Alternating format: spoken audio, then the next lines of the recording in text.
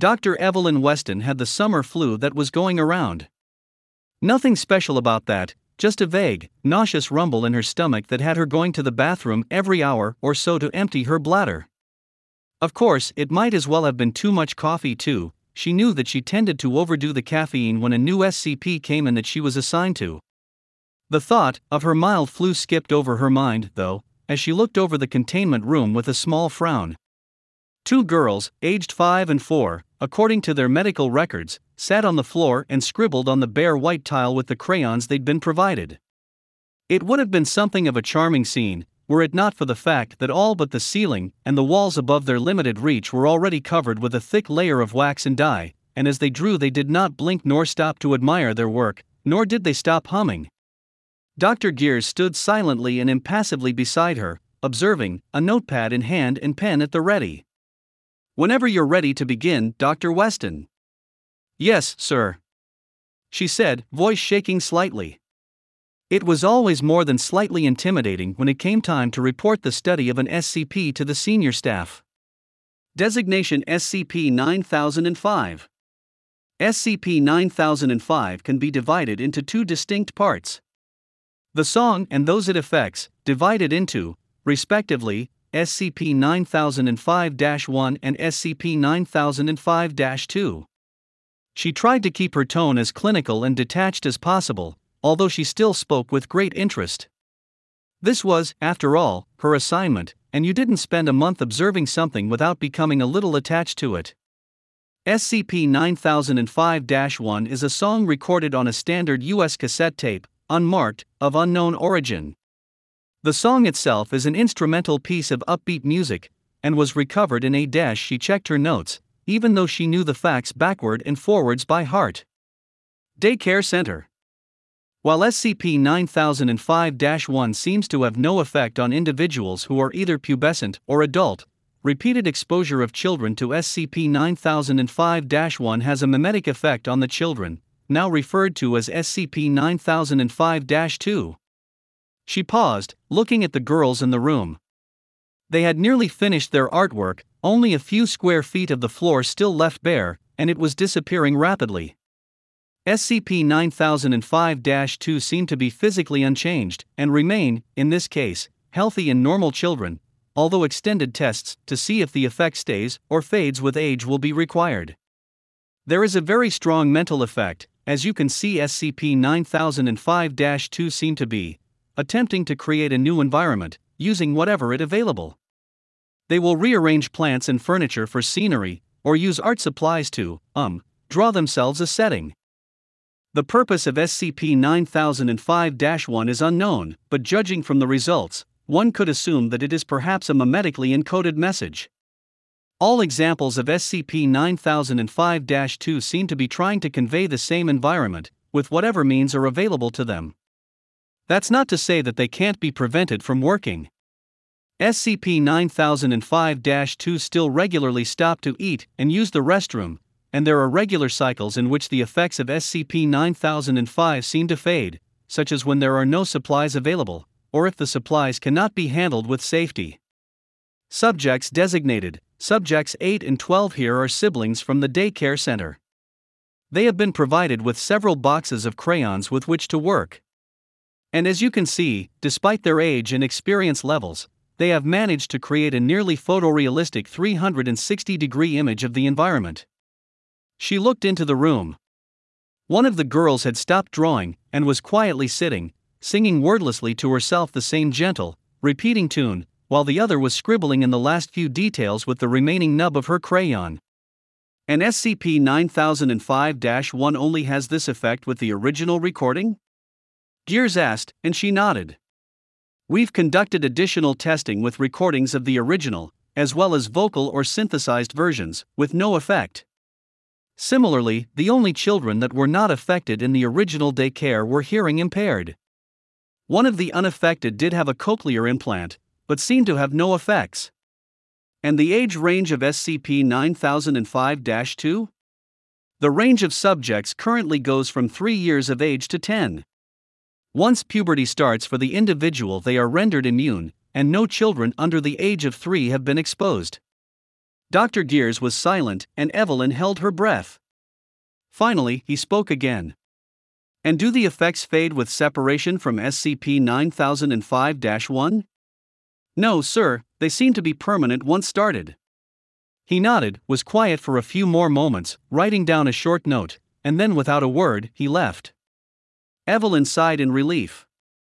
No response was a good response when it came from Dr. Gears. Turning to the observation window, she looked at the girls. They stood, longingly staring at the ceiling and walls where they couldn't reach, singing to themselves for a few minutes more before going quiet and sitting down, looking tired and listless. Evelyn's stomach gurgled, and she cursed softly, heading to the ladies' room. No more coffee, she swore. It was later that week she discovered her pregnancy, and in what seemed, to Evelyn, to be no time at all, she was off on maternity leave, singing a little pink bundle of colic to sleep every night. She never thought, in her sleepless state, about the tune, a soft upbeat melody, that she hummed to her daughter to calm her. It was, after all, just a song that had gotten stuck in her head. And it calmed little Emily Weston down. 3 years later. Evelyn missed her family, but she tried not to think about it too much. She still got to see her daughter every other weekend, and it seemed unfair that it was all the time the courts ruled she could have, but she would take what she could get. Besides, her ex-husband was a kind man and an excellent father, and his wife a wonderful and attentive mother. More than Evelyn, who would become obsessed and lost in her work at times, could say. Still, she missed her little girl, Emily, the sweet child, especially now that she'd missed the past month of visits because of work. Emily was her life when she had weekends off, though, even if the little girl was plagued with nightmares and demanded, oftentimes loudly, to be sung to sleep at night, her mother always obliged. But now she was trapped in work. Evelyn sighed deeply as she pored over pages of reports on a new SCP, designation 8776. She swore she'd never figure out how this damn numbering system worked. Looking up at the clock, hoping that it was almost time to go, she couldn't stop a small yelp from escaping as she found Gears standing in her office, stock still and silent as a ghost. She hadn't heard him come in. Dr. Weston. Hello, Dr. Gears. She said, rubbing her face. How embarrassing.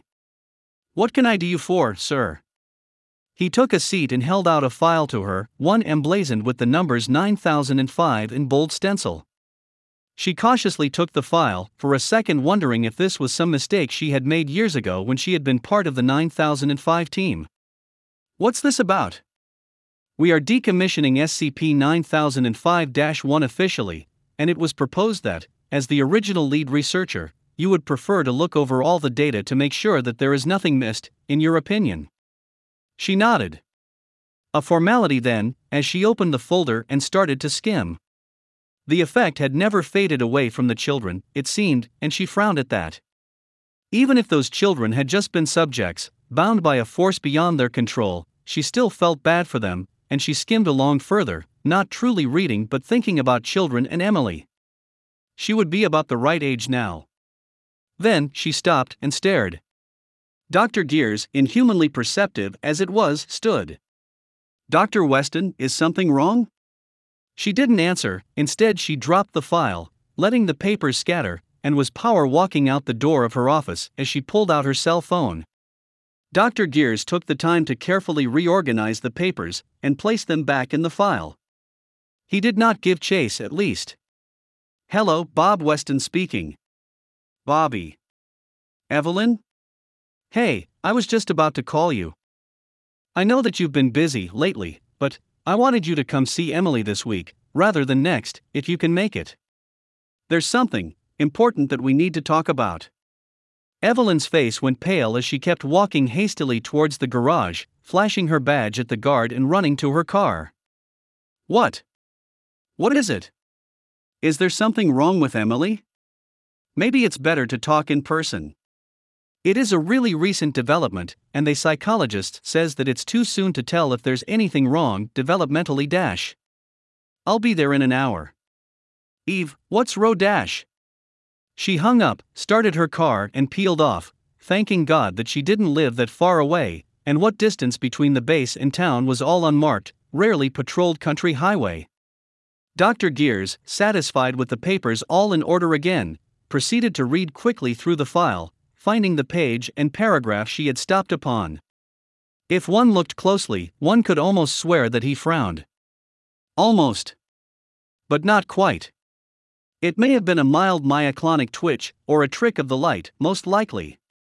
While initial testing using the melody from SCP-9005-1 yielded no effects, later testing showed that repeated exposure to just the melody from SCP-9005-1 through other means, vocal, instrumental, or otherwise, could result in SCP-9005-2 developing, albeit at a much decreased rate. The decreased effects took place between 1 to 2 years after exposure, and did not develop until the subject developed the proper physical coordination capable of manipulating the environment. He closed the file and picked up the phone. Secure Task Forces. I need a small team to go to Dr. Weston's home, as well as the home of her ex-husband. Yes, the address should be in her file. Evelyn prayed hard as she charged in through the door of her ex-husband's home, looking around. Bob blinked at her, startled, before raising an eyebrow. Eve, are you okay? You look like you've seen a go dash. Tell me, what's wrong with Emily? She barked, stepping right up to his face. Whoa. Whoa, calm down. She's just developed some weird behavior, that's all. She hasn't been talking a lot lately and started drawing on her walls.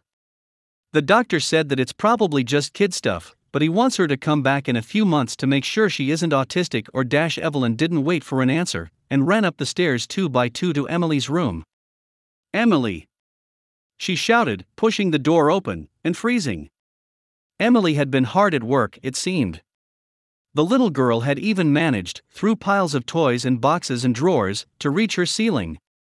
The mural that covered every square inch of space in the room was made of a variety of materials. She saw crayons, paints, pens, pencils, even makeup cases scattered about, and yet it was horrifically detailed. But there was not Emily. She stepped into the room, cautiously, to the center, and looked around, an immense sense of déjà vu overcoming her.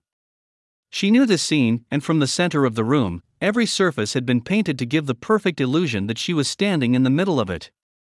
If it weren't for the open door, she thought, she would have never believed she was in a child's room. It was beautiful, there was no denying that. A forest of violet trees with brilliant blue leaves was to one way, a bit in the distance, but not too far at all, each branch in perfect clarity. Gray-violet grasses and red flowers were painted and scrawled upon the floor and the walls, a wide field punctuated with crimson bushes and green fruits hanging off a large navy blue tree that had been painted up and up onto the ceiling, its branches framing the light fixture, which the girl had painted into a red-orange sun. And the sky, oh the sky. 3 moons, all different hues, to every side, and the sky itself was brilliant sunset hues of pink and yellow, with white clouds, and a black thunderhead far off in the distance over snow-capped mountains. Emily! She cried out. She'd never seen a drawing this extensive. She heard a faint rustling, and the giggle of a little girl, and without thinking she reached for the door, swinging it shut to reveal the girl behind it. Except there was nobody behind the door. And Evelyn felt the overwhelming sense that she had just done something terribly wrong. The effects of SCP-9005-1 seemed to be culminating in manipulating SCP-9005-2 to complete a complete round-eye view of what is best described as otherworldly scenery. Once the illusion is complete, when viewed from the center of whatever space SCP-9005-2 had been manipulating, it appears to be in every single direction a perfect picture of the landscape, as if one were truly in the picture itself. The dangers of the effect are not fully explored, as once the illusion is perfected, individuals who view it in its entirety without any breaks in the scenery inexplicably cease to exist. Radio contact with vanished individual can be maintained for no more than 30 seconds, during which individuals equipped with transmitters describe their setting as a beautiful alien world rather than just an image. It is believed to be safe to assume that the full extent of SCP-9005-1's effects are, in fact, to transport individuals to a particular place. No testing conducted had revealed if this is its place of origin or simply a random location. She stepped back, and the door vanished from sight, hidden in the perfectly painted scene. Evelyn held her breath, wondering if, perhaps, she should not have skimmed, she should have actually read the report in its entirety. Then, she heard it and turned on her heel.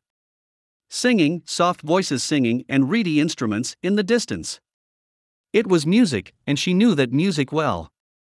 It was SCP-9005-1, clear as she'd ever heard it, although this time punctuated with the voices of children and other sounds. She stepped forwards, cautiously, moving to touch the wall, and jerked back when there was none there, and the grayish grasses crunched under her shoes. The earth, reddish and clay-like, crumbled under her footsteps, and when she bent down to pick a brilliant scarlet flower, she found that it was as real as the door had been moments ago. "Mommy!" Evelyn jerked up and found Emily's smiling face peering out from the grass. "Baby!" she shouted, moving to scoop the small child up in her arms, before something moving too fast to be seen as anything but a blur knocked her away. She sailed through the air just a short meter, but it felt like it took forever to hit the ground, the wind knocked out of her. A wince, and she opened her eyes to see bare feet, and slowly, painfully, sit up to look at her attacker. The young girl couldn't have been more than 9 or 10, but she was tall. Tall and thin, ethereal in appearance, like somebody had stretched her out. She looked down at Evelyn with cold, pale eyes, and Evelyn gasped. Subject 12. She breathed out, wheezing. The thin, naked young girl stared down at Evelyn impassively. The face was recognizable. After all, she had spent hours and hours looking over the children's files, looking at their faces. But the girl was pale, so pale that she could see the veins under her skin, and so tall and thin that she, for a second, had to think to realize that she wasn't a teenager yet. "Mama!" Emily gasped, stunned and staring at her mother, hands and clothes smeared with paint. Baby dash. Evelyn tried to gasp out again, but Subject 12's foot, curiously elongated, crashed down on her, filling her vision. There was a tremendous crunch, and the fleeting thought that, this child, this tall thin child, could not possibly have weight enough or have been strong enough to hurt her like this. Then she thought no more. Ever. Emily, meanwhile, started to cry, as the red clay earth guzzled her mother's dark blood, before the other girl, the older, elfin one, picked her up gently and soothed her with a few hummed bars of song that erased all the pain from the toddler's head. "SHH, don't worry." "My mommy?" No, it wasn't your mama. Just a monster who looked like her. Do you understand?" Emily stared at the older girl and nodded, sniffing a little bit. "Ready to go back to singing with the others?" "Oh, okay." Addendum 877-5.